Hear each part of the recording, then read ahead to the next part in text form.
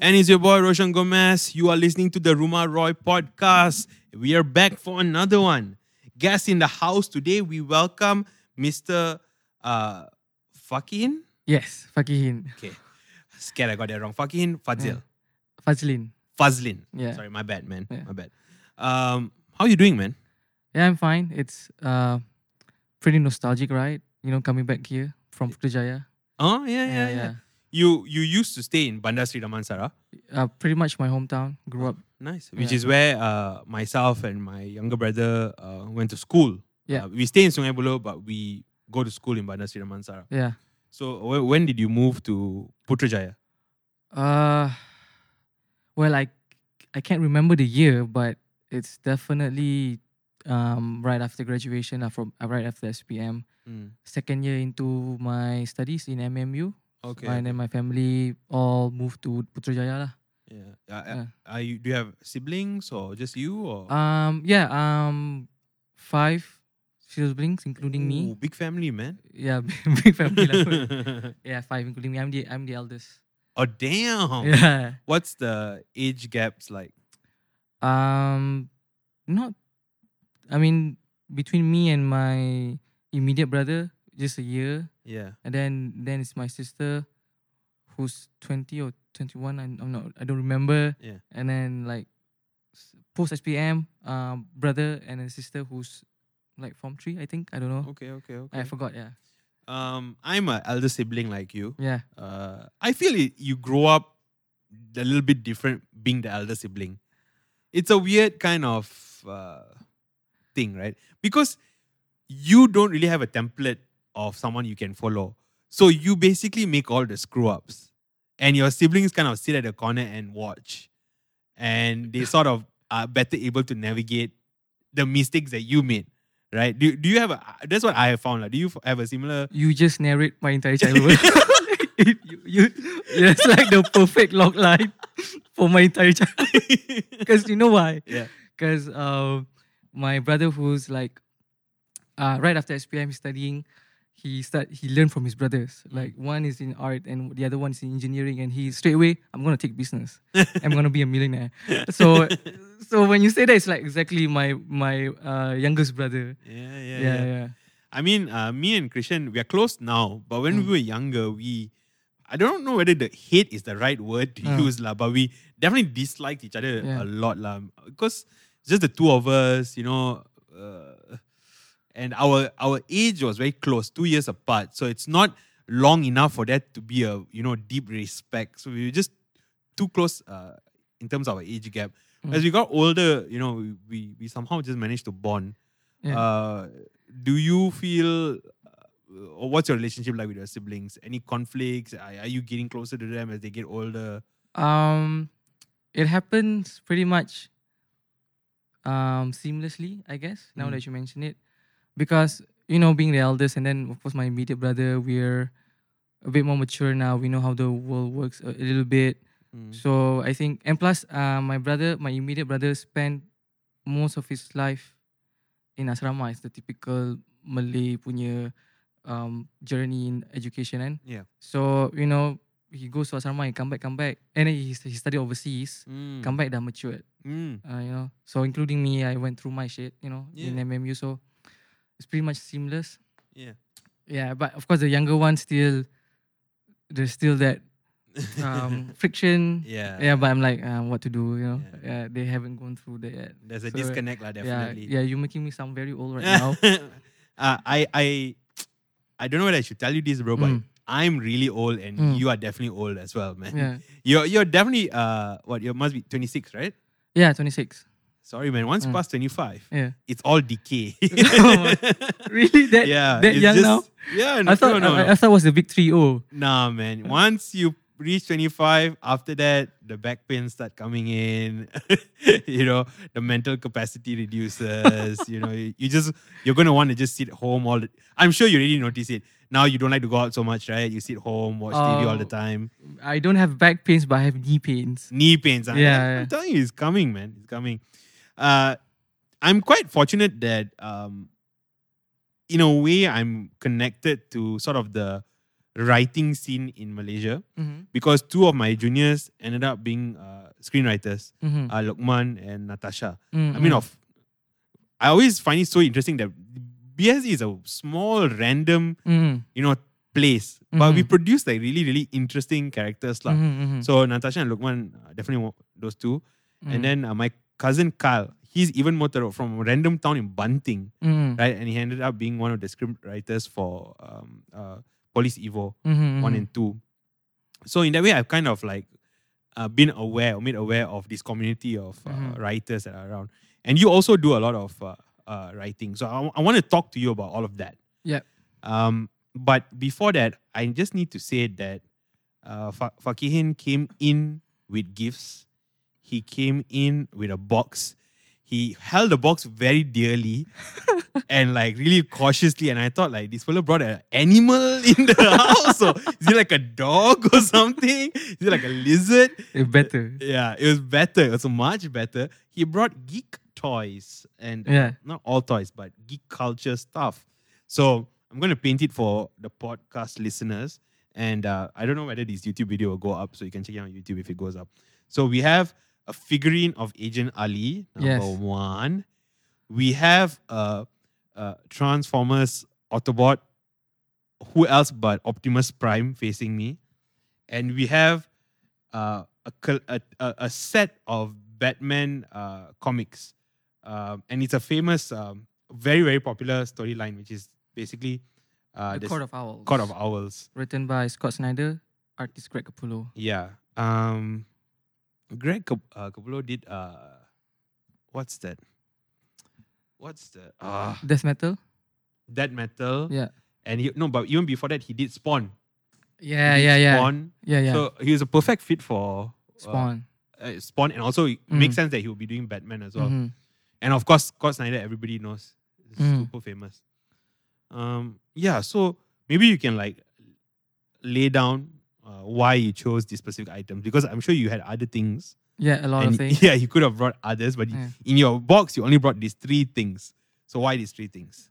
Well, I mean, these 3 are the 3 stuff that I'm really proud of Okay. for now. Yep. At the moment.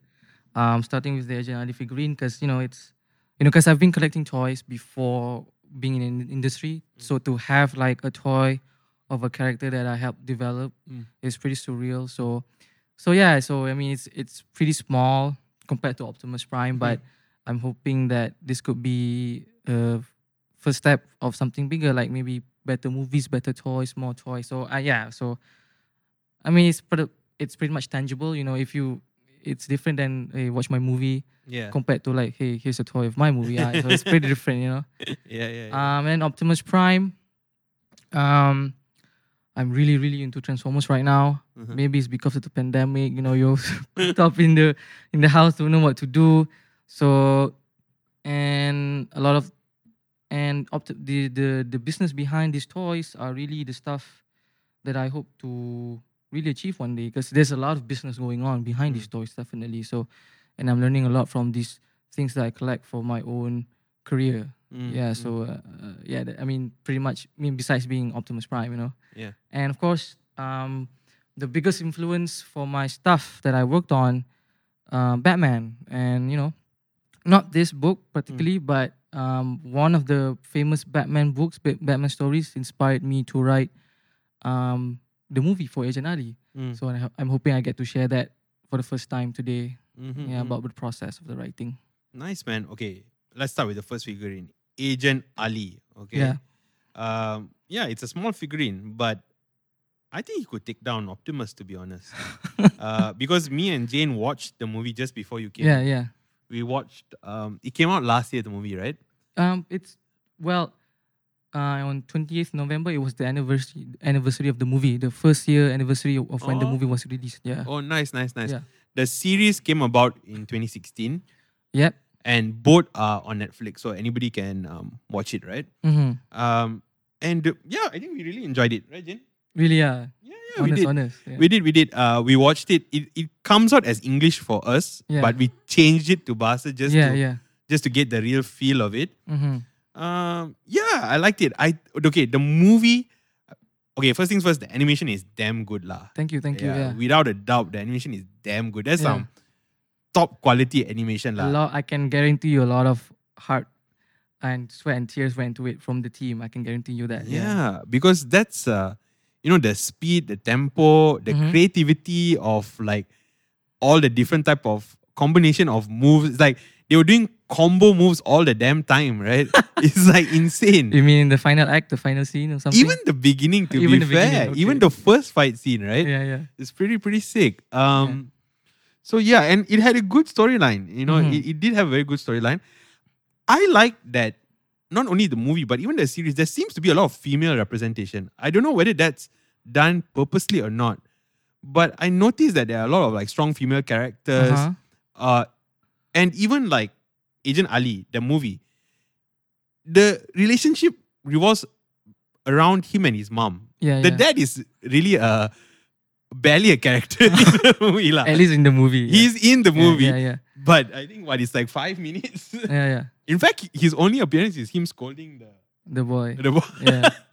But it's a relationship between a mom and a son. And I don't know, I can't really think of any movie in recent times Yeah. that has really focused on, even animation that's focused on a relationship between a mom and son. Uh-huh. So I thought it was pretty interesting. Yeah. How did you get involved in this whole thing? Like when did you? Okay, let's start even before that. When did you Mhm. know that you wanted to get into this industry? Well, growing up, I always knew I wanted to be in the creative industry. Yeah. Like a lot of kids, live action lah. That's supposedly that's the way to go. Nothing else. So I took cinematic arts and MMU, which is where it used to be in Johor, but now it's back in Cyberjaya. There's a whole story there. But then I was taking live action actually, learning how to work with actors, write for live action, for production. But then it wasn't going really well personally. I didn't get along with a lot of people, and one night when I was stressed from all those assignments, I watched this. I mean, I already knew that Upin and Ipin and Bobo Boy were huge deals in Malaysia. Yeah, it's really big. I mean, if you go not to only in Indonesia, Malaysia, man, Indonesia. yeah. It's insane. Those franchises are doing crazy. You want to know something really silly? Yeah. Like I met a bunch of Indonesians here, and the first thing they asked me, di mana mau tengok Upin Ipin ya? Like, what kind of question is that? Like it's like I come. I mean, they really love it. They really do love it. Come on, they introduced like an Ultraman character in Upin and Ipin, right? I was getting there. That's how big Upin and Ipin is. I was getting there. So the night that I decided to be in animation was when I was learning film. And it was a stressful night, and I watched the video that LCP Les Copa announced that they're gonna have like Malaysia's gonna have our own version of Ultraman reboot, and I cried. Because I was paying attention. Besides learning the course, I was paying attention to a lot of things. What's happening in the industry purely as a fan. I didn't know what sort of business goes on behind this stuff, but purely as a fan, what things are exciting. And I mean, at the time, nothing was exciting during the live action stuff. But then in animation, when they announced Ultraman reboot, I'm like, dude, that's it. These guys, they know what they're doing. They know what the fans want. So, and I never look back. Straight away after that, I start looking for jobs. It was before my final year, I think. And I start looking for jobs in animation studios. So like, at the time, Wow Animation, the studio behind Ejen Ali, they weren't a big deal back then. They were around, but they weren't a big deal yet. So I got a job there, and I never looked back. Yeah. Was it a steep learning curve, or was it everything you had hoped it would be? Or was it like when I first got a job? Yeah. I realized very quickly, like, I didn't know what the hell I was doing. And that I was mad for thinking that I can just go in. I mean, like, I realized how insane I was at thinking that I would adapt so easily, right? Did you have like a similar experience? I think I was more naive than you are. You were. I felt that only like a year into it, because I was so excited, because it's everything that I ever hoped for, dream of. just get in there and work, do the best show that you can do. That's it. But then of course later you learn there's a few learning curves. But even then it didn't felt like something stressful or something that you don't want to do. You know that growing up or you have to. This is adult life kicking in. Yeah, I still enjoyed it. Like it's everything that I hope for. Yeah. So how many writers did you have on the series, and how big was the team? And then later for the movie, were they the same writers for the series and the movie, or was it different teams working on it? Well, now I think because I'm no longer with the company now. Sure. Right now I'm working for Brainy Bones, another animation company. When I was there in WoW Animation, it was 80 people. Okay. Yeah, 80 people. For my department writing, officially, well, it started out with me being the only writer. The only full-time writer. The director, Usama Said, would occasionally he would write a lot lah. He would finalize all the stuff that I wrote for him. And then later, that was during season 1. And then later, as we go along, because it was 3 to 4 years, so in the second year, close to the end of year 1, we had another writer, we had more writers, and eventually we end up with, up until the movie, 2 full-time writers, and then of course Zaid, we call him Zaid. It's kind of weird because everybody else outside the company calls him Usama. Okay. Like, who's Usama? Oh yeah, it's Zaid. Yeah, because everybody in the company calls him Zaid. Yeah. And then so technically officially 3, but there would be many people in the company would come in and give their ideas. Okay. It can be up to like 8, easily. But for the movie itself, there were 3 official writers lah. Yeah. Okay. Yeah, You mean credit? You're talking about credits lah, basically. Yeah, I'm talking about credits. But credits, I mean, and now that I've been in the industry, it doesn't really justify who works on what. They're just there to make things official. But for us, we know who works on what. And I think that's important to mention. Sure. Yeah. Nice. So, Agent Ali. Another thing I like about this character is he's actually he has a bit of like a Peter Parker sort of vibe. Yeah. Like he's the boy that we all kind of are, right? Like dumbass in school, but we think that hopefully like we are dumbasses, but we have a good heart and trying our best, right? Yeah. Aren't we all? Yeah, hopefully lah. Well, some people could be mean. Some people could be, not have that intention. But yeah, is that something that the writers drew from their own inspiration, from their own experiences, or was it consciously done? Or how did this character come about? Well, I can't speak for Zaid. The official origin story of how the character come about was even before I came into the company, which was the company was founded by 5 people, which is Usama Zaid, Nazmi Yatim, Shafiq Isa, Fuad, and Faiz Hanafiah. Before I came in, they would get together and discuss what would the story be about, and from there I came in. Ali was already there, the world was already there. So it's just up for me to fill in the blanks. But from personal experience, I can say yes, Peter Parker is definitely a huge influence, a huge reference for my process of writing. But I think it's worth mentioning that a huge part of Ali's story is really from the director himself, which is this is my interpretation of his direction, because he would. It's important that you listen to the director, but this is how I interpret his notes when I'm writing. Is that technically the entire series, the entire franchise is about hustling. The work never stops, because if you watch the series, the glasses Iris, it's actually he stumbled upon it accidentally. We watched the first episode. He walks by a shop. And then he accidentally says the quote that was supposed to be meant for another, the bad guy, I think. What was it? He asked for something. What was it? Some fried prawn. What was it? Some fried something. And anyway, then he got it by accident. I can't remember it, and I'm ashamed of that, because back when I was with the company, they would like Qaida, the voice actor of Ali, would reiterate that dialogue over and over again for fans. Okay. Sekejap, let me try to emulate her.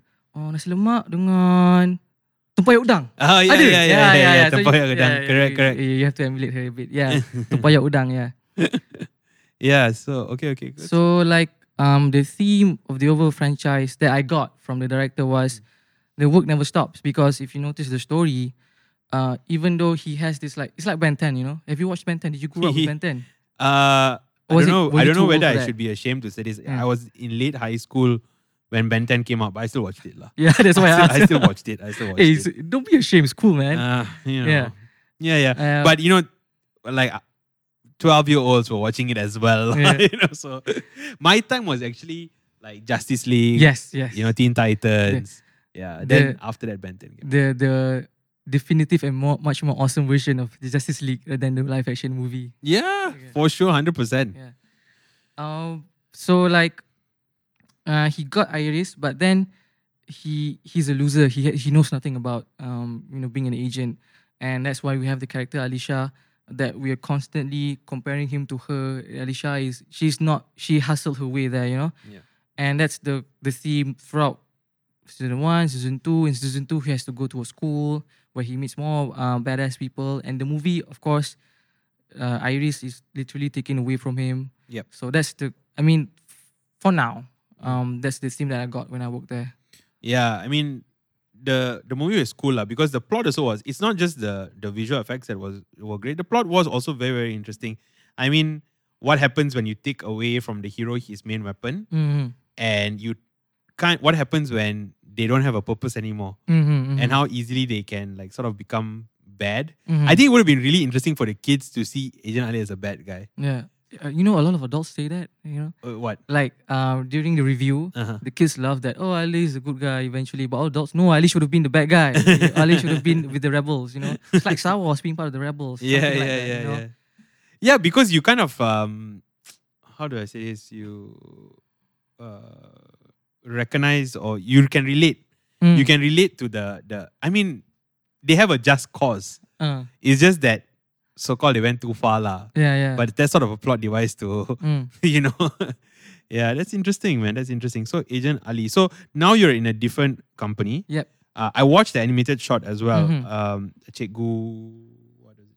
Cikgu? The show is called Kring. Kring. Yeah. But then there's another Cikgu. The main character is called Teacher Suraya. Teacher Suraya. Yes. Yeah. I watched it. Also very interesting. I knew that Malaysian animation was really, really good. Yeah, thank you. But I guess I never took the time to like watch more stuff because I generally consume in English, right? Yeah. So, but it was very interesting. That also was very well done. But they did this before you joined the company, or? Yep. Yeah. The film that I showed you, it was before my time. Okay. But right now, the company Brainy Bones, we're developing a series. Nice. And I'm part of the team. Great. Developing the series. Can you speak about the premise, or is it hush-hush? A little bit, sure. It's the same as a short film. It's about Teacher Suraya, who it's her journey teaching Mael, the kid, in the short film, and discovering that it takes more than just teaching to be their teachers. You know, like have you watched that Poet Society? Yeah, of course. Robin Williams. Yeah. So I mean, it's a story about school and teachers. So as a writer, lari mana last macam tu juga cerita dia. So yeah, but with the Malaysian take on it, yeah. Yeah. I mean, it had a very nice, strong message about a student who was doing badly, but actually was not really doing badly, just was different. Yep. And once you change the teaching method, yes, the student excels, right? Yeah. And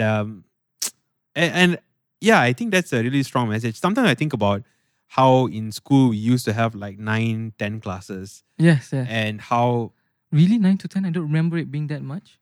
Maybe maybe not 9, 10 lah, but BSD2 definitely had at least 7. Yep, definitely, yep. At least 7. And you have like 40 kids per class, which is crazy. But I always wondered those kids in the end of the classes, right? Because the truth is we never really hung out with them. Yeah. And I wonder how it feels to be at the end.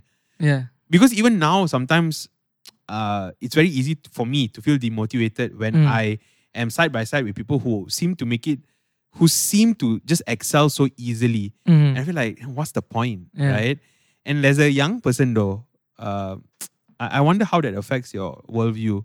Well, I just feel like we don't give enough attention to the kids who are lagging a little bit at the back. You know, sometimes schools look at them as liabilities. Like one of the craziest things that I've seen some schools do is that they give extra classes for the students in the first and second classes because they want to get the A's up. So the school, yeah. That's insane, right? Those kids don't need the help. They 100% they're all going for tuition anyway. Yeah. Right? They don't need the help. So that's the thing, lah. I used to think about that too a lot when I was in school. But growing up, I think it's just, it sounds unfair, but it's just boomers lah. You know, they come from a different generation. I like to see it from an entrepreneurship punya standpoint. You know, our problems today are different from their problems back then. Definitely. Yeah, it's a product of post colonial times and stuff like that. But it's kind of sad. It's taking us quite a lot of time to adapt. Yeah. No, I understand. Like I get that maybe the other generation would say, Roshan, you have to be realistic. Yep. You can't save everyone. It's reality. You have limited resources, limited in what the teachers can do and the time they can put in. And you can't be too idealistic and say we're going to help everyone, right? Yeah. But it's not even about that, It's not, for me, it's not even about like making everyone succeed. For me, it's like, can we at least just treat everybody with dignity? At least try. Yeah, at least treat everyone with dignity. Like, like, why do we treat the kids at the last class like they are lesser off? Because sometimes it does feel that way. Yeah. I was never in those classes, but even I can tell. I can feel it. There's a sort of elitism, right? That happens. A little bit. Yeah. So it's good that you have a nice, relatable character. Yeah. Now you're giving me a lot of ideas. You're doing my work right now. Thank you. Can I tell you my only negative feedback about Ejen Ali? Yeah, sure. I feel that the Indian characters are really stereotypical. Oh, dude. I was waiting for someone to say that. No, serious. I'm happy that someone said that to me. You know why? Yeah. Because when we were developing that scene, okay, first of all, I think it's a combination of everyone's idea. Sure. And I pitched that, okay, there's a scene there where these guys, they need to go to a Mata HQ. Because in the series, we've never seen like the HQ. Okay, yeah. And I'm like, it should be very Malaysian. Because I got this idea from Optimus Prime. Okay. Because when I went to overseas, whenever I see a Peterbilt truck, long nose truck, the first thing comes to mind, Optimus Prime.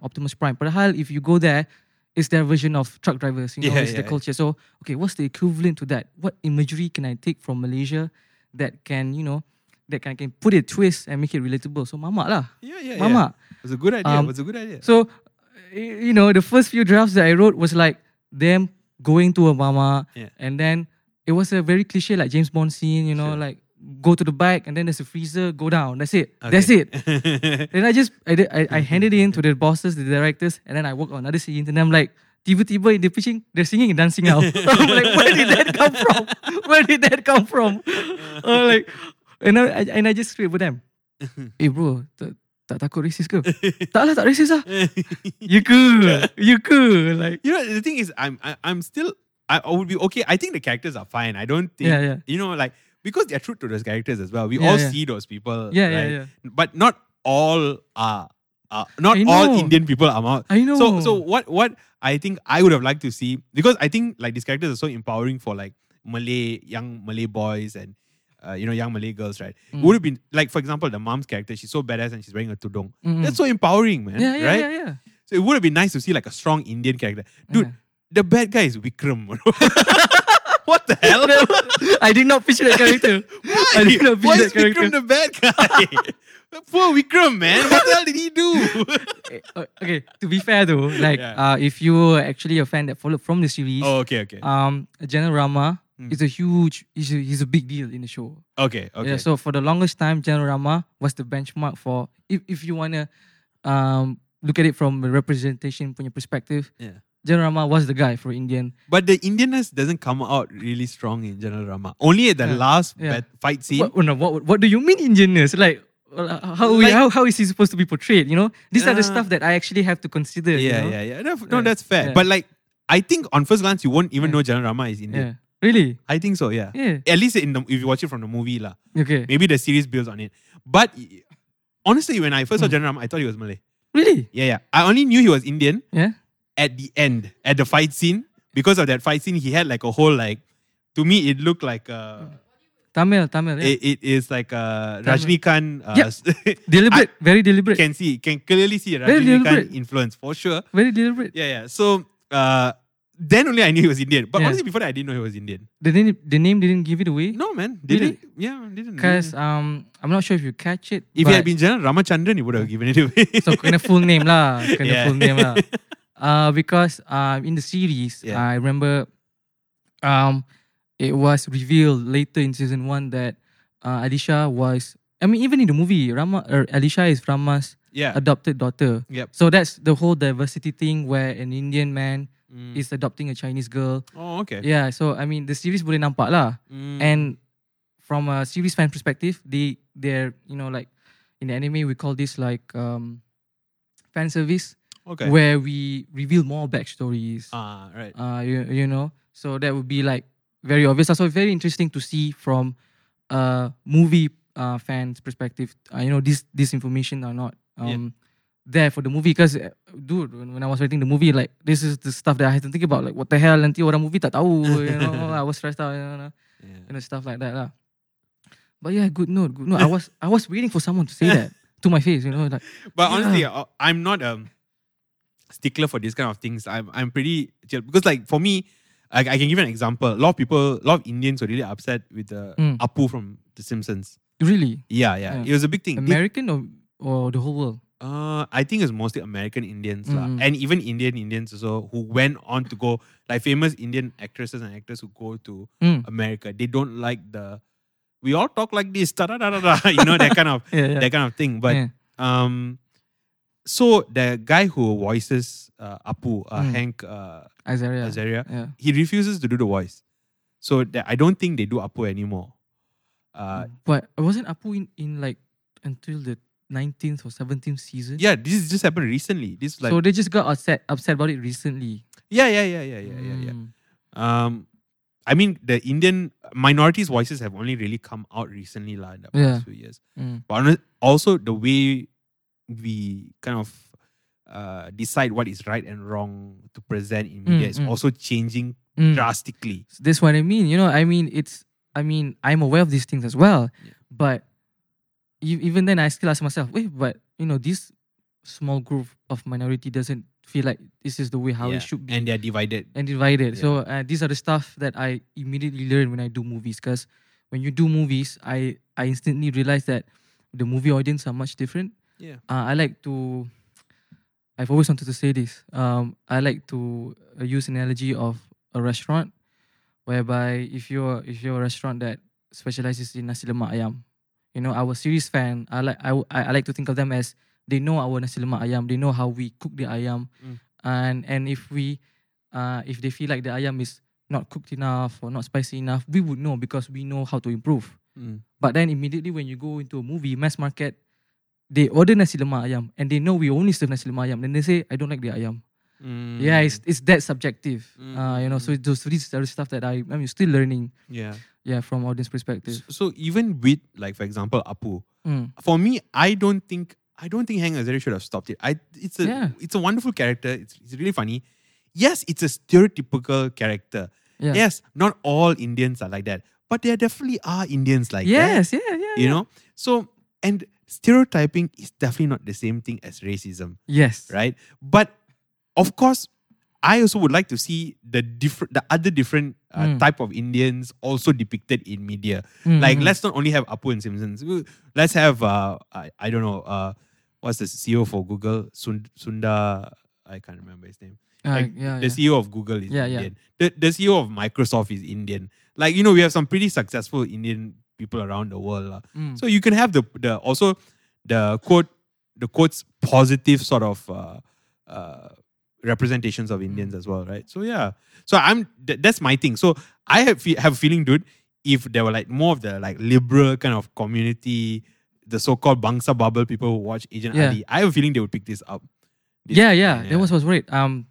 But I mean, now that you mention it, I sort of do have like my own formula of how to approach that. Okay. You want to hear it? Yeah, sure. And this is something that I realized when I was working with people, working with the team, which was it really doesn't matter what their risks are. You know, when you're developing a character, whatever the conflicts are, we don't consider what their risks are unless you're picking like a specific culture. Yeah. Unless you're writing a Malaysian sort of story or a Philippine sort of story.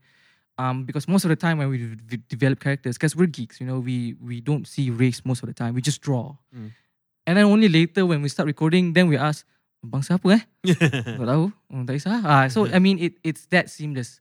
And I realized with that sort of development, the audience will follow that as well. Like they wouldn't try to identify with the character by their race initially. They would just identify them with the problems lah. It's back to storytelling basics. What is their problem? What is their desire? Yeah, the basic human story that yes. There are certain things fundamental things that we all go through irrespective of race. Yes, right? yes. Like for example, the loss of a parent. Yeah, yeah. Every person understands True, that true. kind of pain, rejection, fear of failure, feeling like an idiot. You know, Yeah, we yeah. all feel these things. But of course, like you can't have the mama scene being played by like a Chinese uncle. Like it wouldn't Yeah. make cultural sense. Yeah, lah, right? yeah. Yeah, I get that, man. That's great. It's good to know that the team is thinking through things like this. Yeah. Well, I do hope that as like shows like this become more famous, we also see more representation of. I would love to man. see more Indians and Chinese not only being represented but also being a part of productions like this. You know, as like voice acting and things like that. Yeah, yeah. It'd be great. I think, yeah. I mean, for animation and games, I think it's a lot easier because, especially for voice actors, you know, a Chinese dude can voice a Malay dude anytime because of that. It's because we judge them by their acting ability, by the voice, not by the look. So, and even in video games, are you a video gamer? Not really. Yeah. Like, I mean, I have some background. It was called PlayStation 1. I was a diehard hardcore PlayStation 1 fan. No PS5. Because in those industries, we have like One of the biggest regrets I have is getting rid of my PS1. I really what wish- happened? What happened? No, we just gave it away because we actually got a PS2. So, like, we decided to just give it to like a family member who didn't have it, right? Oh, okay. And screw the family member. We should have kept it. Because I miss playing it. Like, it's going to be in a dustbin somewhere now, right? I still have my PS1. Damn, man. Yeah. You're lucky. But not Can you still play it? I haven't checked. Dude, you should try. Because the TV is like all up to date now. You know, right. the wires don't mix and match now. Ah. I mean, if you have to find one lah. But I didn't have the original PS1. It's the smaller one. the smaller one. Yeah. Yes lah, the slim lah, the whatever lah, mini lah, yeah, that version lah. Yeah. Because in video games, if you watch Company Naughty Dog, the Last of Us games, the Uncharted games, you have like a Hispanic woman playing and an African American woman. Sure. Because of motion capture. You know, it's pretty seamless now, you know. And in Malaysia, I definitely see that happening for animation. The English dub for Ejen Ali, for Ali himself, was voiced by a Chinese man. So there you go, it's seamless, you know. Nice. Yeah. That's cool, man. Yeah. It's crazy lah. What you know, like even watching the movie, just seeing like I just wonder how it must feel as a young person, right? Like a kid in Malaysia now watching an animation and seeing like, you know, the background of what Cyber Raya, right? There's like a TNB signboard. Yeah. Like things like that, right? I feel like, wow, that's really cool because like we all grew up with just like Western stuff. Yeah. You know, these kids get to watch things they can relate to. Yeah. That's made for their language. Yeah, That's yeah. insane. Oh, now that you mention it, it's part of the job that really rewards you, that you really get to influence this kid's life. Just how, like, you know, Scott Snyder influenced me with his comics. I like to think that Malaysian kids' level of empathy is quite low, you know. But then I was proven wrong when I started to see these videos online when the movie came out last year, when it was a big deal. This mother recorded his son. Maybe he was 10 or 9, and he was crying right after the movie. Oh. You know, and it was because you've seen the movie. It was because of the mom, right? Yeah. And it was the background was song "Mama," ooh, and I'm like, and I cried along, and I'm like, oh, maybe it's just like what you said. It's not the empathy. It's the language. It's the Right. cultural. It's the cinematic They language. can connect with it. Yeah, You know, yeah. that's really nice, man. That's really rewarding. Um, it's cool that you had Ultimate on as well. He did on your soundtrack. Yeah, yeah, right? yeah, yeah. That's cool as well. Um, okay, so that's Agent Ali. Mm, Now next, Mr. Optimus Prime. yeah, All right, I'm not the biggest fan of the Transformer movies. yeah. Why are you vibing with them? What do you like? Are you watching the movies or are you watching the cartoons? All of them. Everything. Everything. Okay, which do you like more? What's your comments on the movies as a franchise? Have you watched all the movies? I couldn't go through with the fourth until the end. Okay, yeah.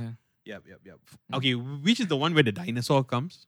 I think the fifth. I don't know. Okay, I gave up about that. Yeah. I gave up about Yeah. that. Yeah. So what about Transformers? Do you enjoy? Well, story wise, personally, maybe because my benchmark is a little bit high. Okay. None of the stories have, even in the animation, none of the stories has really spoken to me. Okay. It's not really Tarantino. You know what I Sure. mean? But why did you choose Optimus?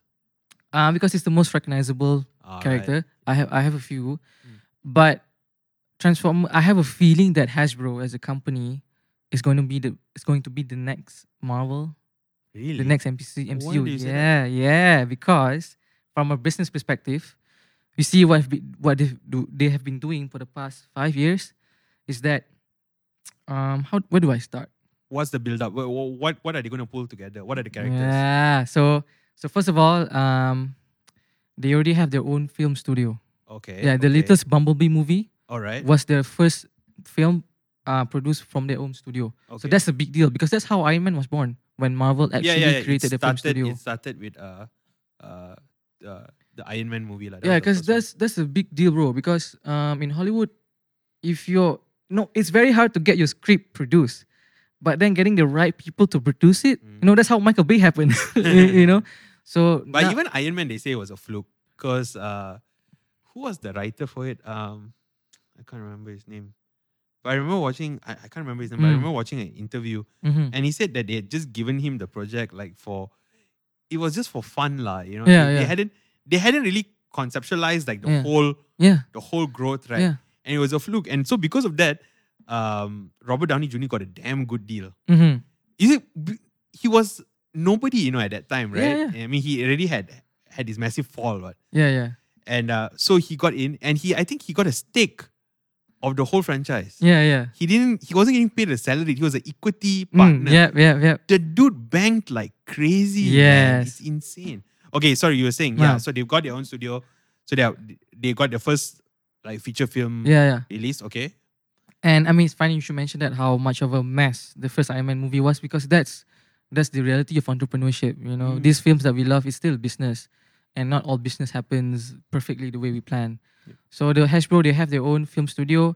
They have an animation studio that existed for a long time now, and then they're releasing a lot of Transformers toys. They're not only releasing versions from the Michael Bay movies, they're also releasing versions from the Bumblebee movie, from the G1 movie, the cartoon movie, literally all the incarnations for the animation show. Mm-hmm. And you would think that alone is enough for a company to strive. No, they have Power Rangers in there. They own Power Rangers now. They bought Power Rangers. Okay. Yeah, I'm not sure if you followed, but if you're a geek, I'm sure like Instagram algorithm, shove your face Power Ranger stuff, the comics. Yeah. They've been releasing new comics now. Yep. The latest one was what? New Green Ranger, I think. Yeah. So Hasbro owns Power Rangers. They're rebooting the film. They own G.I. Joe. They have rights for all the Marvel toys. So it's a big pop culture. It's like a pop culture. Marvel doesn't own the rights to the toys. No, why would you? Because the distribution itself, it costs a lot of money. Right. Business stuff. So we just license it lah. Ah, They have their okay. own internal stuff, but it's always the Hasbro stuff that cool because they've been in the game for years now. Yeah. So I mean, if you have G.I. Joe, Transformers, and Power Rangers under your belt, I've never seen a more clear it's like a board game. And you're playing a strategy where you're collecting your cards because you Yes. know these are the banking cards lah. Yes, yes. These movies are so sellable as toys. Yes. 100%. Like Yes. all these movies are known Yes. for toys. Yes, yes.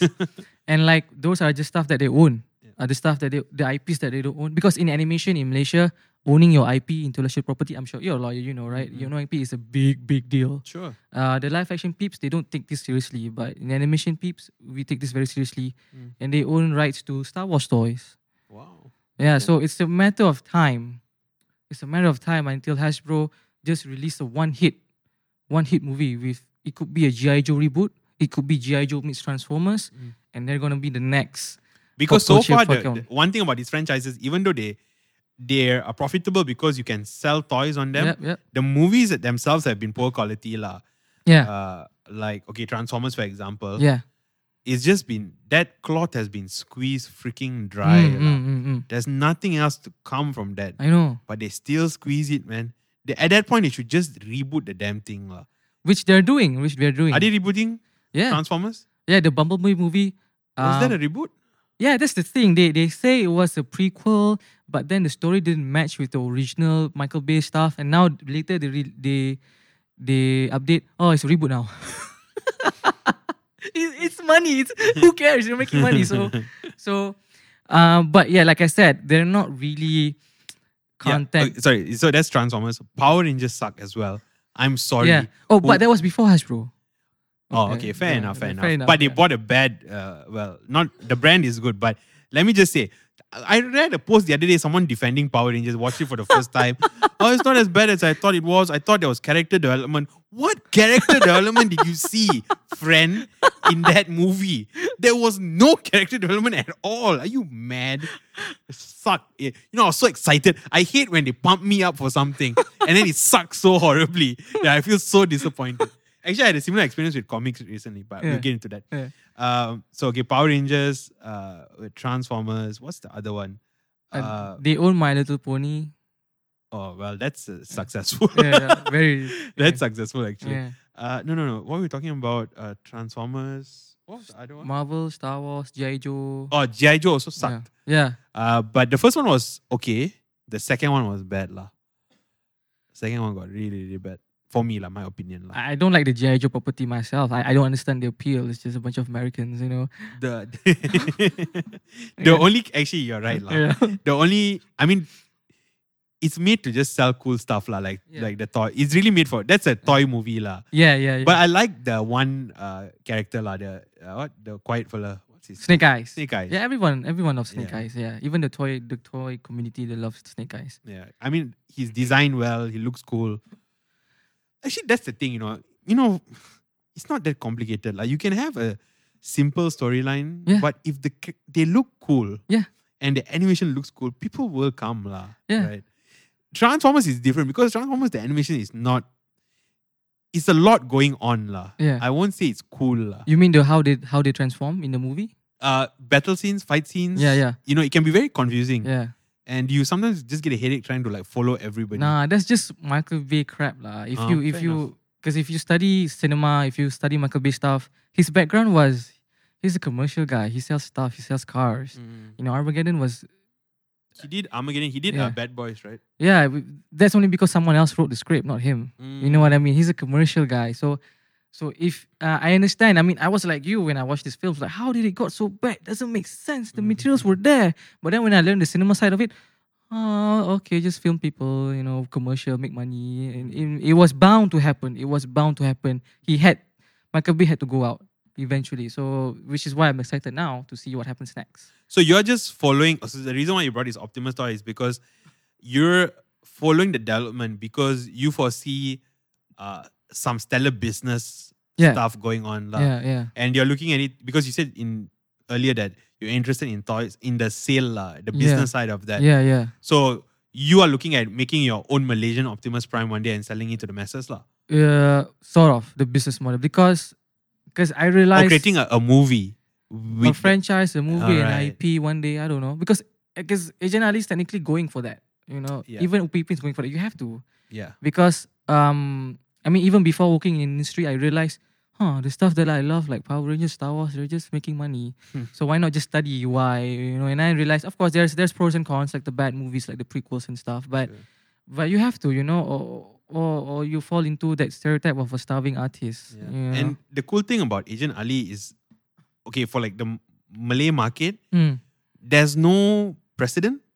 So this will be so nostalgic in like 20 years Yes. time. Yeah. These characters, they are pioneers and they will live on. People are growing up with these characters for the first time. Yeah. You could have like easily like a older Ejen Ali one day, or Yeah, you could yeah. have, so many variations. His kids, like, Naruto. Yeah. You could have him having a family. There's so many things you could do with it, right? I can imagine like meeting a kid in 10 years' time. I'm here because of Ejen Ali. Yeah, 100%. Because I'm here because of Upin Ipin, Mm-mm-mm. Yeah, so it's already happening. Will Ejen Ali ever meet Upin and Ipin, do you think? Ooh. If Ultraman can go into the Yeah. Upin and Ipin world, I don't see why Ejen Ali can't go into the No, the reason for my reaction is because it's I'm sorry kids, but this is more business stuff. Sure. Yeah. I mean, yeah lah. It's different companies, For sure, different properties, but the fans have been asking for it. Yeah. They definitely have fan fictions of it. I mean, even Marvel and DC have done crossovers before yeah. for the fans. Have you seen the Wolverine cross Batman stuff? Yeah. I think Mr. Claw. I don't know. Yeah. It's like an amalgamation type. Yeah. But they've even had comics in the past where the worlds collide, and then they pair different heroes from DC Marvel fight, and then the like fans vote who wins. Yeah. So I think you had like, I can't recall who. Maybe like I can't remember the variations. It could be like, I think Spider-Man against Batman or things like that lah. Yeah, okay, that's cool, man. That's cool. Okay, so Transformers. Any other movies you're checking out that you're liking? Well, the most stuff that I'm really into are series. Because I mean the cinemas closed down, so definitely. so there's not a lot of noteworthy films that I can. Do you know? recall. Did you hear about the HBO Max saying that they're going to release? So they're going to release both on their streaming platform and also cinemas, right? For some, a lot of people find that very controversial. I'm not too sure why though. Why would that be controversial? Do you know? Because there's a lot of fans. They think that they're gonna kill the cinema. They got it's. I mean, from my experience, it's always the consumer's perspective. It's what they get out of it. Sure. So it's one, it could kill the cinema for the cinema goers, and two, they can feel like they get cheated out of it. Why should I pay for this for cinema where I can pay this amount for streaming, and plus HBO Max is not in Malaysia or a lot of countries. So it's stuff like that lah. Yeah. What's your thoughts? Do you have an opinion? I think there's gonna be a very short term thing. I think lah, because bro, you can't kill the industry in a few months' time. In Malaysia maybe can, but for US, for Korea, all of these big countries definitely cannot lah. Especially that Disney owns most of the cinemas in US. Yeah. But the reason why I see it, because again, I've been listening to a lot of podcasts about businesses and for film producers, is because there's a streaming wars going on, man. Yeah. Between for sure. Netflix, Disney Plus, and HBO.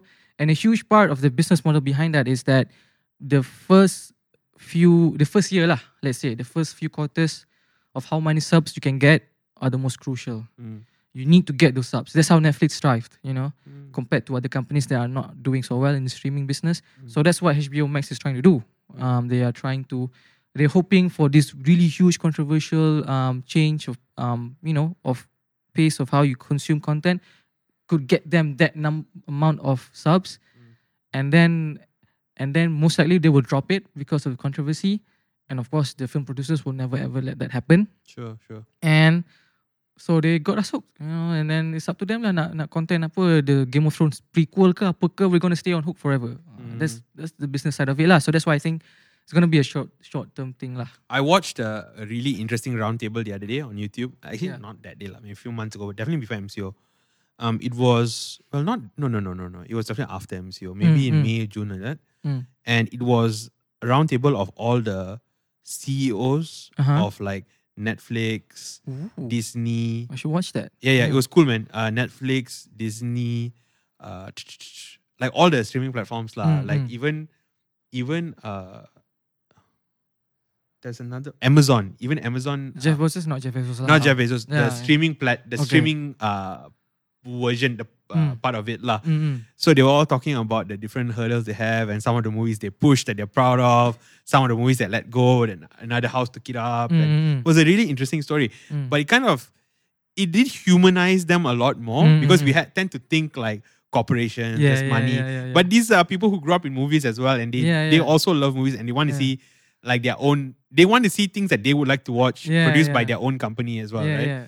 So it did humanize them a lot. Mm. But of course, they were, just basically talking extensively about how cutthroat, how, it's so crazy competitive. It's so crazy competitive. I think Netflix used to have like a monopoly, but now it's just too difficult with all the platforms out there. Yes. The way I see it going is that everybody's going to have multiple accounts. Those days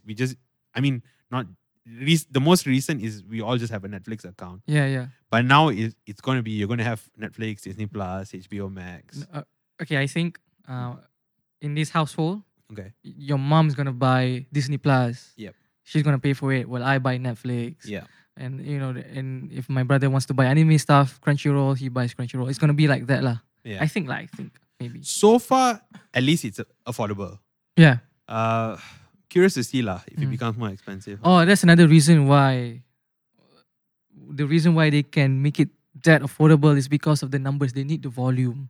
So in order for them to present it with such price, they need the volume lah. Yeah. Like so they all doing their own strategies lah. Like Netflix, one thing I can see them doing very clearly is investing in comedy. Right? Yes. This is something they're doing and they're spending money, man. Yeah. It's insane. Like Dave Chappelle's specials. Yeah. He's getting paid what? Like insane, like 6-figure million kind of numbers. Like it's crazy. It's a right? good time to be a comedian in the US. Damn good time, man. You know how crazy it is? Did you see there was some controversy about Dave Chappelle?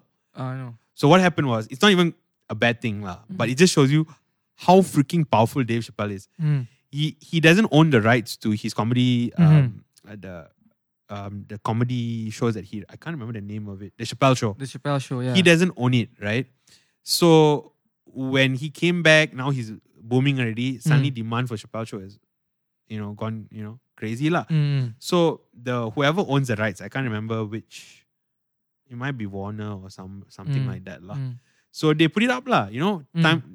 Good time to bank in lah. And he's like, he did it like a kind of a set, and his sets now are not even comedy like it's like thought provoking / funny kind of stuff. Yeah. He says like, look, I know legally I don't have any right to my content, but it's my content. I made it, right? And it just feels weird that you can use it, publish it without my say so, and in fact I don't get anything from it. And he tells everybody, please don't watch.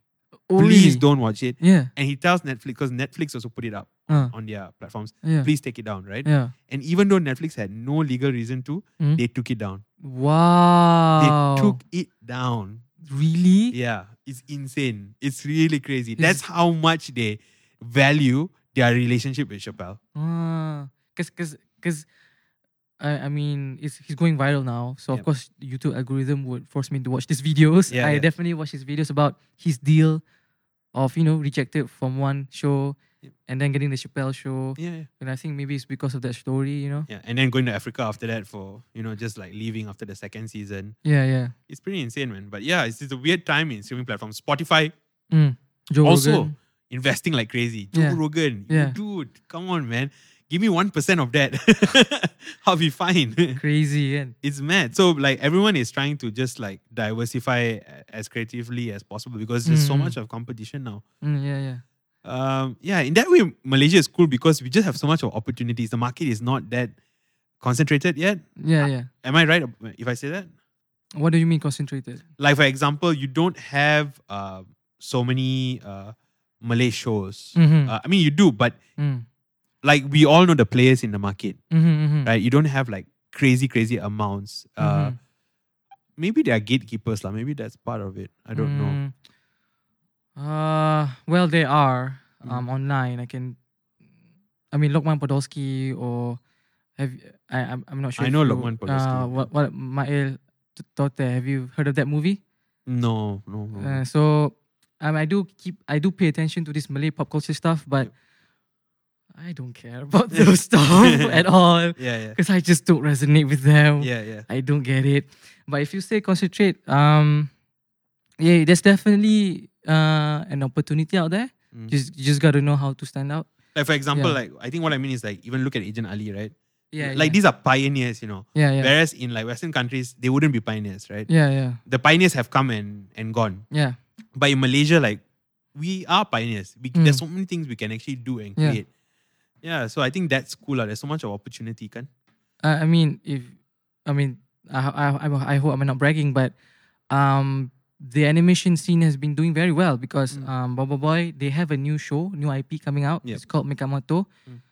For the first time ever in history, in Malaysian history, it's going to premiere in a international cable show, Wow. which is Cartoon Network. Nice. The stuff that we grew up with. Yeah. So that's a big deal because for the longest time, let's say if I want to open up a studio, I'm gonna have to, crawl and back to the TV stations here. But now it's an option to, Malaysia is in their radar now. Nice, Like man. Cartoon Network. So and Ejen Ali the film has been picked up by Amazon Prime. Oh, that's Yeah. cool. But I'm not sure if it's just in which region because streaming they have the region stuff. Yeah, definitely. I'm not sure if it's in the US. Even but Netflix, we get different Yeah. options from Americans. which reminds me when I went to overseas and see Netflix, why isn't this show on Malaysia? Yeah. So yeah, it's doing pretty well.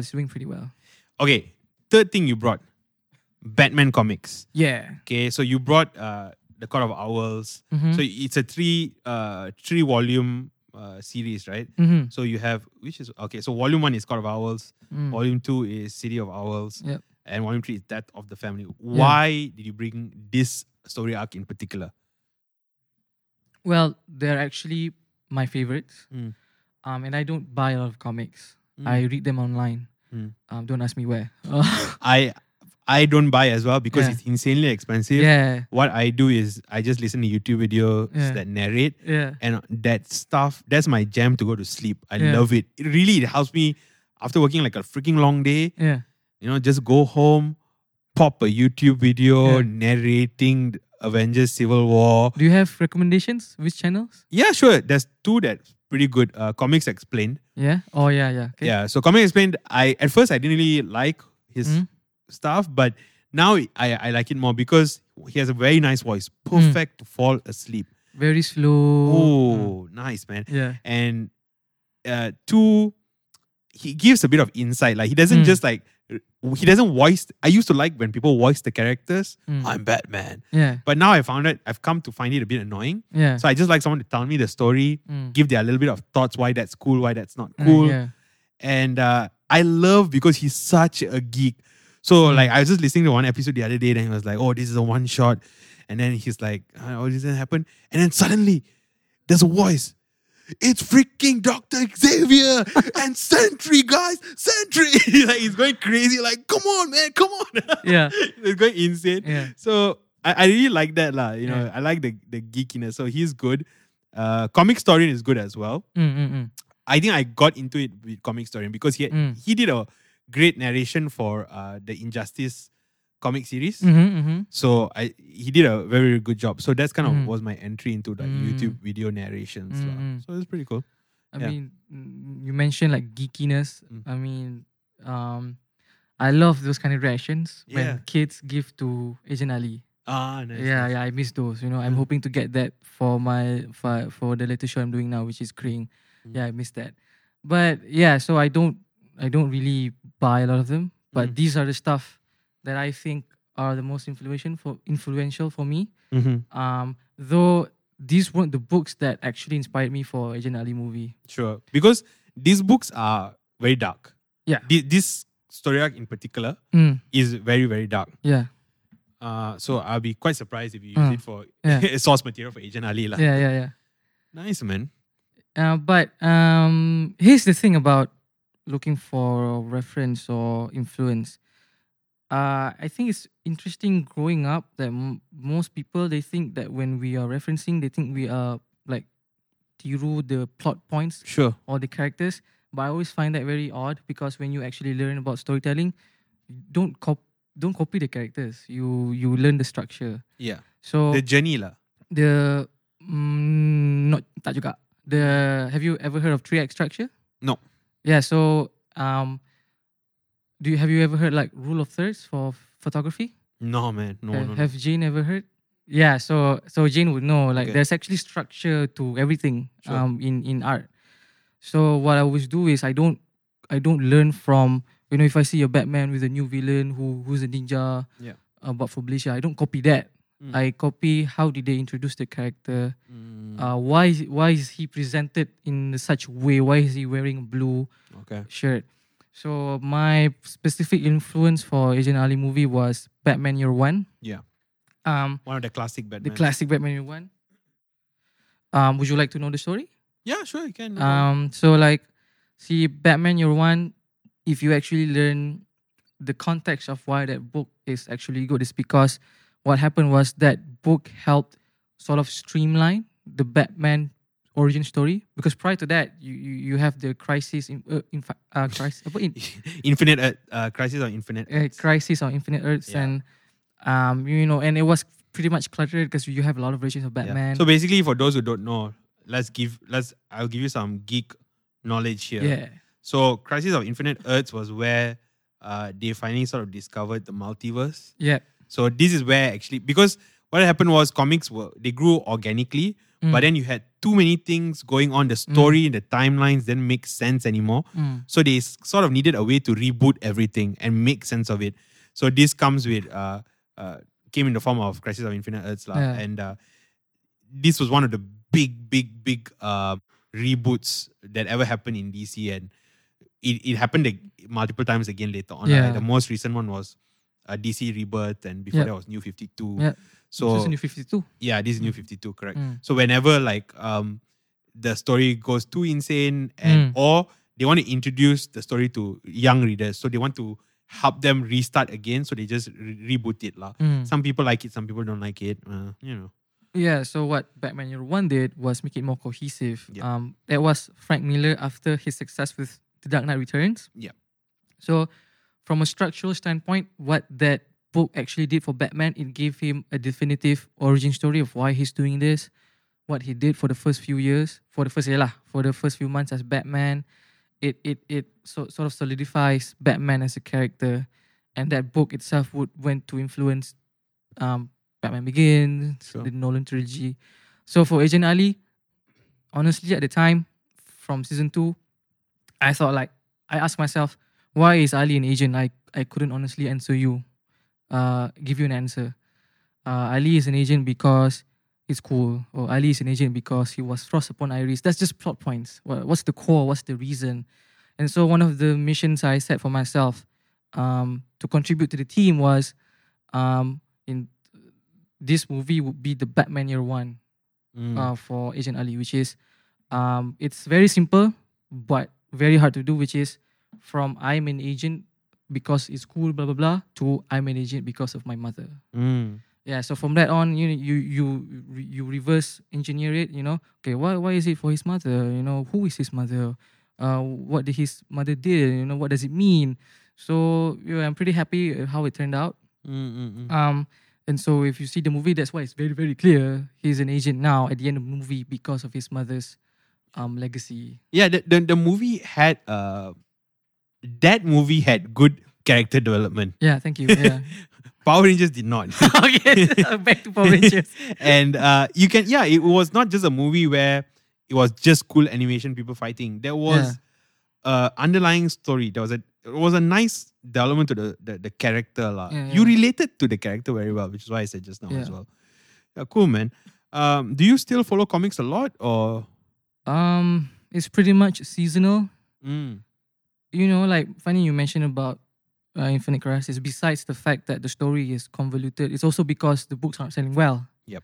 So that's why comics nowadays is always very gimmicky. Yeah. Like you have Death Metal, Batman Vision Metal, or this is the thing. I was actually Death Metal also still okay lah. At least I don't know. Okay. Before we get into that, I had a big issue with the Watchmen. Before Watchmen. No, not before Watchmen. There's a Watchmen crossover with DC. Oh, I haven't read that. Yeah, so that's how they actually launched DC Rebirth. Yeah. So what happens is, Yeah. at the end of New 52, like with Batman, so this happened like maybe easily 3 years ago. Yeah. Okay, for everyone to know, Watchmen is a graphic novel written by Alan Moore. Yeah. It's amazing graphic novel, right? Yes. Super famous. Yep. Super well done. The concept is this: what happens if you have heroes in a world, in a real world, right? In real America. His version of the real world. Well, basically an alternate timeline where Nixon was still a president, and so these heroes come in. There's only one superpowered hero, and that guy is a real hero in the sense that he's really superpowered. He can, time doesn't mean anything to him. He can look, he can look at things at a subatomic level. Like he's godlike, basically. He can create life. That's how powerful he is. The rest all are just humans. And so it's a deep introspection about who watches the Watchmen and all these kind of things. So it was meant to be a reaction to comic books. That Alan Moore does things like that. So in the end of New 52, what happens is Batman is in the Batcave, and he finds in the Batcave the smiley face with the blood drop. So when I saw that, I was like, shit. So it's a crossover. So Watchmen and DC was gonna hit together. And I was excited because it's like, for in your mind, it's two things that are completely separate, right? Suddenly they're colliding and you're like, damn, yes. I had the same reaction. Right. Then the story unfolds and then Dr. Manhattan comes and all these characters, and it falls so flat in my opinion. It was just a gimmick to reboot. And it was so annoying. I was like, this is a disgrace to Alan Moore. This is a disgrace to the concept of the story. This is like, you made Dr. Manhattan and all the Watchmen characters to the things that they were supposed to, be against. That was the whole point, was for them not to be like this, right? And you literally brought them into the universe. It was insane. The director was Geoff Johns, right? Yeah. I don't know whether, because there are multiple, because he was doing the Green Lantern stories. I'm not sure whether he did all the others as well, because there are multiple, right? Yeah. So that's my biggest thing. So and now they have like the dark metal series, which was a bit of like interesting stories at least but still same. Now they have like a omniverse thing. And it's just like, guys, calm the heck down. But that's what they have to do, because when you learn the business side of it, sort of ruins the illusion. By the end of the day, it's they want you to pick up the book from the shelves. Yeah, definitely. And those kind of gimmicky stuff makes you, Batman black? Batman's black now, so you just buy you're just curious. And then it's the perfect scam because then you just keep on rebooting. So Fuller dies. Oh, he's dead. Wolverine's dead. Let's buy. Oh, Wolverine's back to life. Let's buy. Sales not so good. Let's kill Wolverine. It's just over and over again. Like, this scam is going to fall apart eventually. I actually heard one of your podcasts that says that they sort of hate the MCU sort of being the benchmark now of cinema. My feelings are the opposite. Okay. Because it's the reason that you said exactly.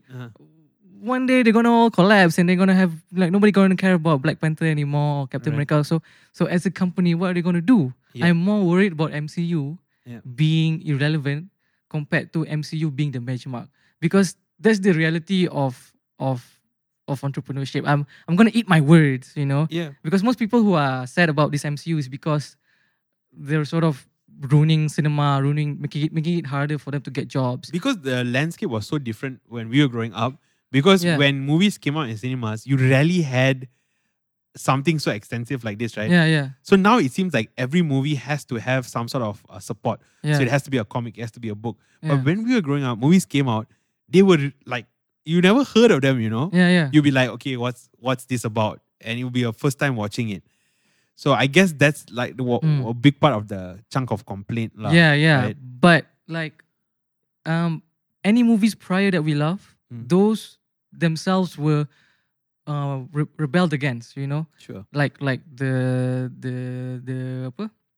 Steven Spielberg movies, Yeah. Yeah, nobody liked. People complain, or the box office cinema is going to change now. But nobody complains about them now anymore. It's a benchmark. So what's left is moving forward. Another group of rebels and naive people gonna, make their own movie like the Robert Downey Jr. punya And so, situation. okay, so you're saying that 20 years down the road, yeah. there's going to be a new set of movies. Yep. People are going to be saying like, remember the good old days when we had the MCU Yeah, world yeah, and yeah, it was yeah, so yeah. extensive and everything was connected and there was an overarching plot. Now everything is splintered. It doesn't make sense. Yeah. Fair point, man. Fair point. So like again, I'm gonna eat my words, but it's just because people complain it's hard to get a job. It's already hard now. Like when our movie came out, we were head to head with Frozen 2. Frozen 2, yeah. So it's hard for Malaysia to compete. Look, even with this podcast, right? Yeah. Because it's the English medium, dude. I'm competing with like Joe Rogan. Yeah.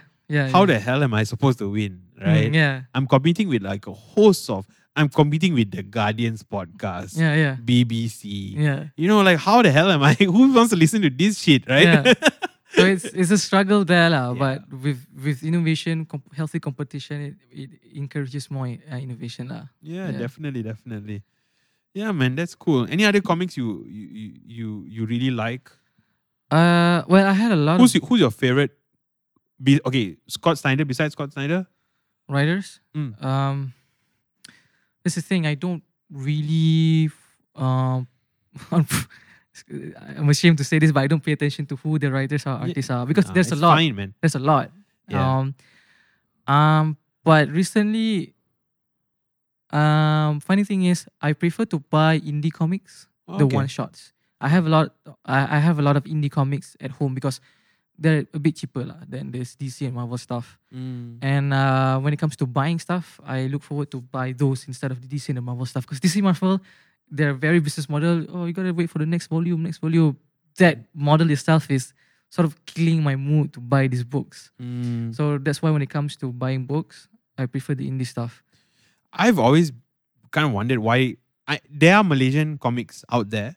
Yeah. But we don't really have, well, I might be wrong, but I don't see an equivalent to like a DC Marvel in Malaysia. And I just feel like, I wonder why no one has tried it yet because I feel like that's a whole industry that we could like. We do. We? And I've met them. Oh. Like it's like heroes kind of. That's the thing. From a business perspective, what they're going for is they're going more with the manga inspired stuff. Sure. Yeah, because those stuff, oddly enough, even with my experience, people buy the anime stuff. So it's like there's like Comic M from PTS. There's Maple Comics. Maple Comics try to diversify themselves with like Western style or indie style of political satire style. But when and I understand where you're coming from. The first thing you mentioned is characters, superheroes. So in terms of characters, no, we don't have influential characters in. Yeah, we don't have like in Malaysia. We don't have like our own like Batman or. Yeah. Not only that, we don't even actually. You know what? We have Upin and Ipin lah. Yeah. We have Upin and Ipin. Yeah. Ejen Ali. Fair enough. Yeah. But do we have any other characters in that? No, I don't think so. We used to have the like CD Brothers. Yeah. Anak-anak CD. Did you bought those books in school? Yeah. You really? Oh, yeah. Cool, they're cool. from Banting. No, I didn't know. Yeah, they're from Banting. So like we all grew up in. I mean, my hometown is Banting. Carl is from Banting. Yeah. You go to Morit Beach. Their house is there. Oh. And they have like a giant shuttlecock statue. Wow. Yeah. Really? I kid you not. You'll definitely know it's their house because of the giant shuttlecock statue. I missed the whole big deal. Those comics were based in my hometown. Oh, wow. That's the story right there. It's a movie right there, man. Yeah, man. Yeah. No, so the thing is, right, that's where anime or mangas have such a different tone compared to Western comics. Because they have a degree of like finality. Like if a character is dead, the character is dead. Yeah. Barring really exceptional circumstances. Yeah. I honestly, I really appreciate that a lot more. I really like that. I like like for example, Naruto. You have nice characters like Naruto's mentor, Jiraiya. I don't know whether you watch Naruto. A little bit. Yeah, so his mentor, Jiraiya. Dude, when Jiraiya died, spoiler guys, it's freaking Boruto now, so you should have known about it. Even I know that. Yeah. So when Jiraiya dies, you freaking cry, man. Really? I cried. Yeah. I was just like traumatized, right? But they kept him dead. They didn't bring him back. He died in like early in Shippuden. Like Yeah. there were so many episodes after that, Mm. but they kept him dead. Right now, Boruto, they say that he has they're trying to bring him in a side way, but whatever lah. Naruto itself, they never brought him back, and that's respect to that, man. Only in flashbacks lah. Flashbacks, Yeah. yeah, flashbacks. And in the movie, I think they time traveled. No, Boruto's movie, he and Yep. Sasuke time travels to the past. Mm. They meet Naruto younger and also Jiraiya. So I mean, like that, okay, that's fair enough lah. But this kind of like Superman dying multiple times, Flash dying multiple times, just tiring, man. Yeah. So I've come to a point where, when I read comics, I just read it for the story, like Western comics lah. Yeah. I read it for the story. I don't read it for the continuity anymore. Yes. It's the only way you can read Western comics lah for me. I only look for one shots, man. Yeah. Yeah, like funny enough, you mentioned the Watchmen crossover thing. I had the same reaction when I read Batman finding the smiley face. But then I didn't bother to read it because I wanted to wait for it to be finished. Yeah. So and then like 3 years, oh, it's finished. And now I don't care about it anymore. And that's the thing. It took 3 years to finish that storyline, man. Yeah.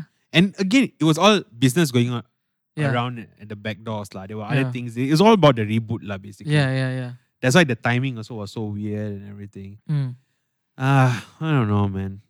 Like even the Joker Wars, I don't know whether you know about the Joker Wars. Oh, I'm waiting for that to finish as well. Yeah. No, I think it finished. Really? Joker Wars finished. No. Yeah. Yeah. And then after that, it was the Three Jokers. Yeah. That has come out and finished as well. Oh yeah, I Right. wanted to read that one. Yeah. But I mean, I listened to the YouTube narrations. Also like, Who's the writer? Not Scott Snyder lah. no, Scott Snyder. I can't remember. Maybe Tom King because he's pretty famous nowadays. Yeah, it might be. I like Tom King. I think Yeah. I like Tom King's Batman. Mm. Yeah. I don't like the Ben Affleck type of Batman. Oh my god, I thought I was the only one. Oh man, I really don't. I don't like this alcoholic version of Batman who's super. With barely any neck. Yeah. I was upset that when they announced the Batfleck version, Yeah. people kept saying, "Oh, this is the definitive Batman. Oh, this is my better." foot. Yeah, I was actually triggered. Like, This is like the Power Yeah. Rangers people all over and again. then Piss like, me off. and then all of a sudden, these people, before they praised Christopher Nolan, Christian Bale for the amazing films, and then tiba-tiba when Batfleck, like, oh, the Nolan films wasn't really that good. Like, gila hypocrites, yeah. Then people were giving shit to Robert Pattinson. But when I saw Robert Pattinson, like when the art came out, I was like, no, I can see him as Batman. Yeah. And he's a talented actor. Yeah. People are just giving him shit because he was in Twilight. Yeah. So then the trade, and I spotted it a long time ago. I said, no, I think this guy would be okay. Me too, yeah. I'm definitely not going to call him out yet. Yeah. Then the trailer came out and everybody went crazy saying, damn good. Screw all of you. Yeah. lah. These are just like, these people, like, the first thing comes to mind and then it's the definitive opinion there. Yeah. But the trailer did look good though. I liked how they reimagined the Riddler. It would make a lot of sense in real life. Yeah. I'm pretty excited for that one. For me, I hope nobody gets triggered, but that's the definitive reboot after Nolan verse lah. Come on, man. Ben Affleck, that whole Batman Justice League. Let's not even get into it lah. I mean, I didn't like the design, but fair. I was waiting for the movie, but he has no definitive story. So how am I supposed to judge whether or not this Batman is a good Batman? You know? But even the design as well, I don't. Yeah. You know, like there are crazy things. You know, like for example, right? I always tell, like when people ask me why I don't like Batman or Justice League. In I think it's Batman v Superman. When Batman as Bruce Wayne goes to investigate, he goes to Lex Luthor's mansion. That it's a party, right? So his version of investigation is he goes to the basement by himself. He puts in a pen drive and he just breaks through everything, takes out a pen drive and puts it in the pocket and he just chows. No, what kind of... You couldn't be a little bit more creative. You mean this source of your servers are unguarded? Like what? What are you talking about? Like...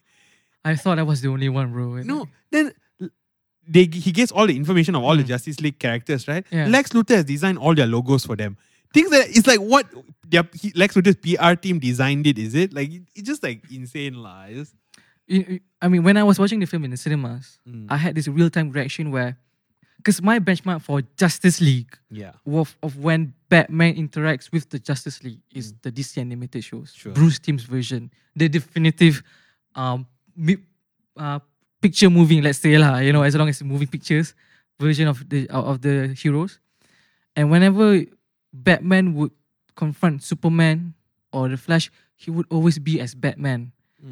And then when there's this scene as Ben Affleck when he would confront Barry Allen in the movie version as Bruce Wayne and reveal himself that he was Batman. And I was like, Batman would never ever do that. He would come as Batman, Barry Allen.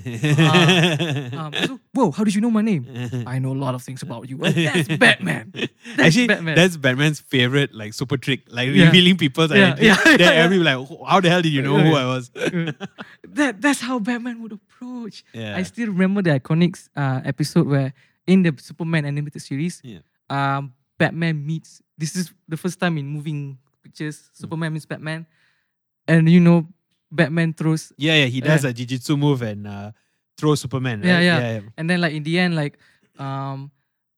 this banter where Superman would X-ray vision Bruce Wayne, and then later in the final episode, Bruce Wayne would find out that he was Clark. Yeah. So that's Batman. No, that's the thing. When you're an underpowered hero, you need something to propel you. And for Batman, he's just intelligence and will. Yeah. None of those two things came out in the movie. Yes.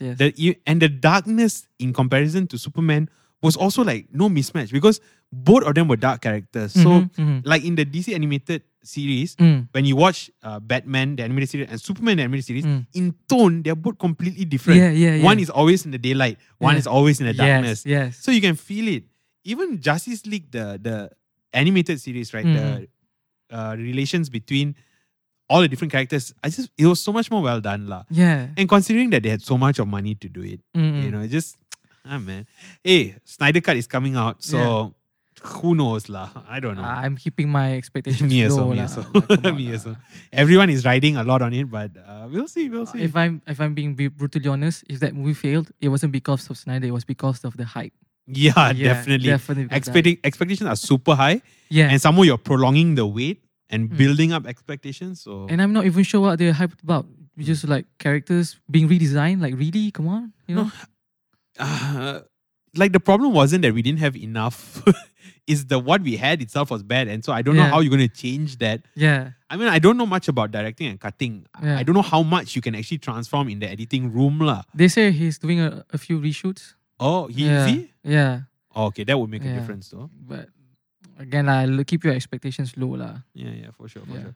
Okay, man. We are kind of at our 1 hour 30-minute mark. Yeah. So it was good having you. Thanks. Any other things you want to plug? What do you want to plug? You want to plug your company or how do the people follow you, man? Oh well, so you can follow me on Instagram Perajurit PERAJURIT _Faqihin FAQIHIN. I think that's pretty tough to spell.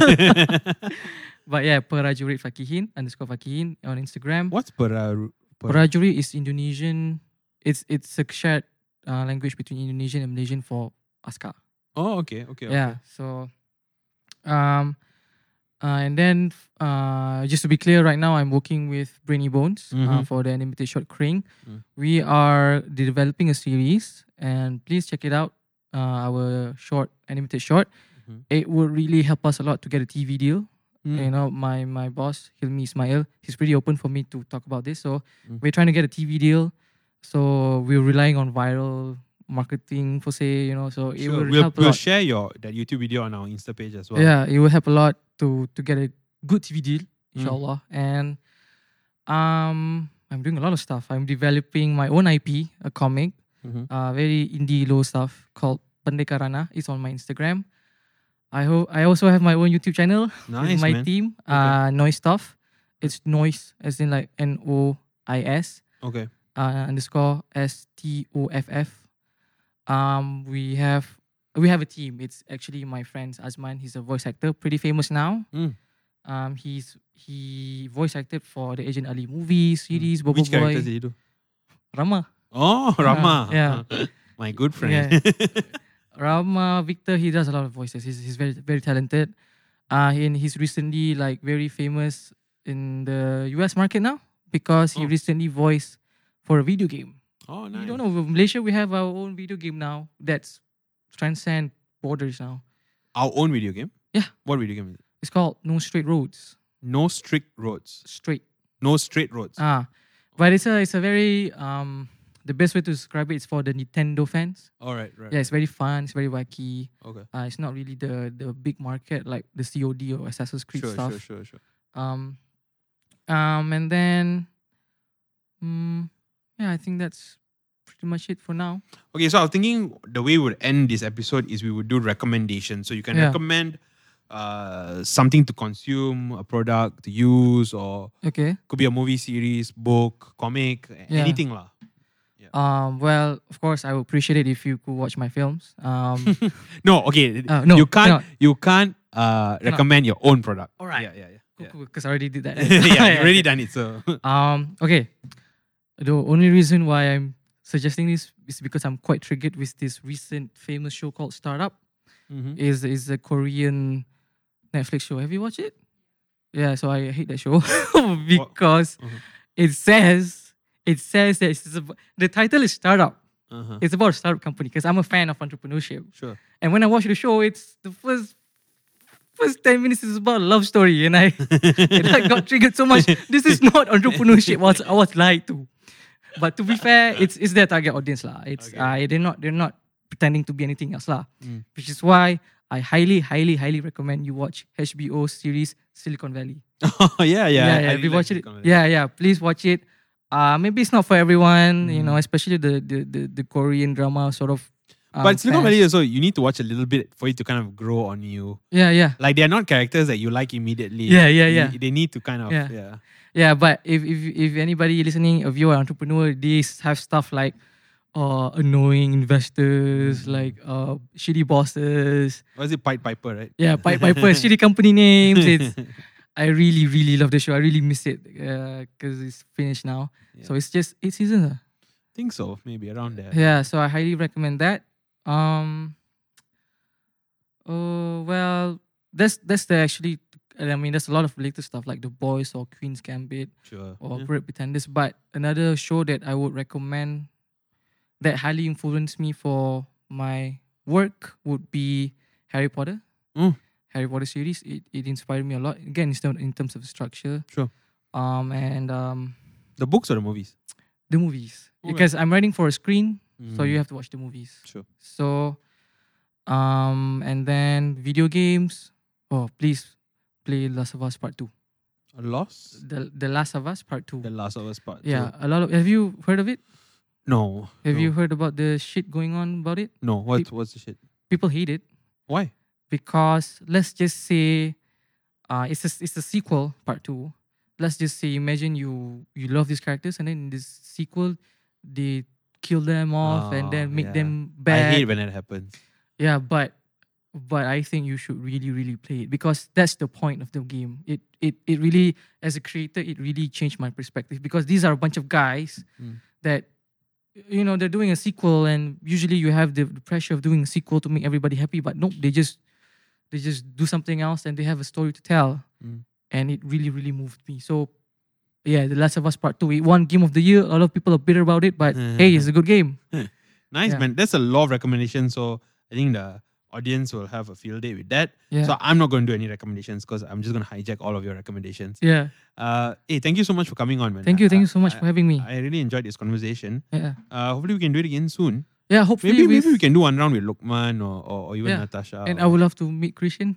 Yeah, if I would around. love to meet Christian. Haven't seen him in a while. Yeah, he normally listens to the podcast. So Christian, hope you're taking care. Everybody else also, weird times. Hope you're staying healthy, staying safe, and staying good. Yep. Thank you all for listening, and we are done.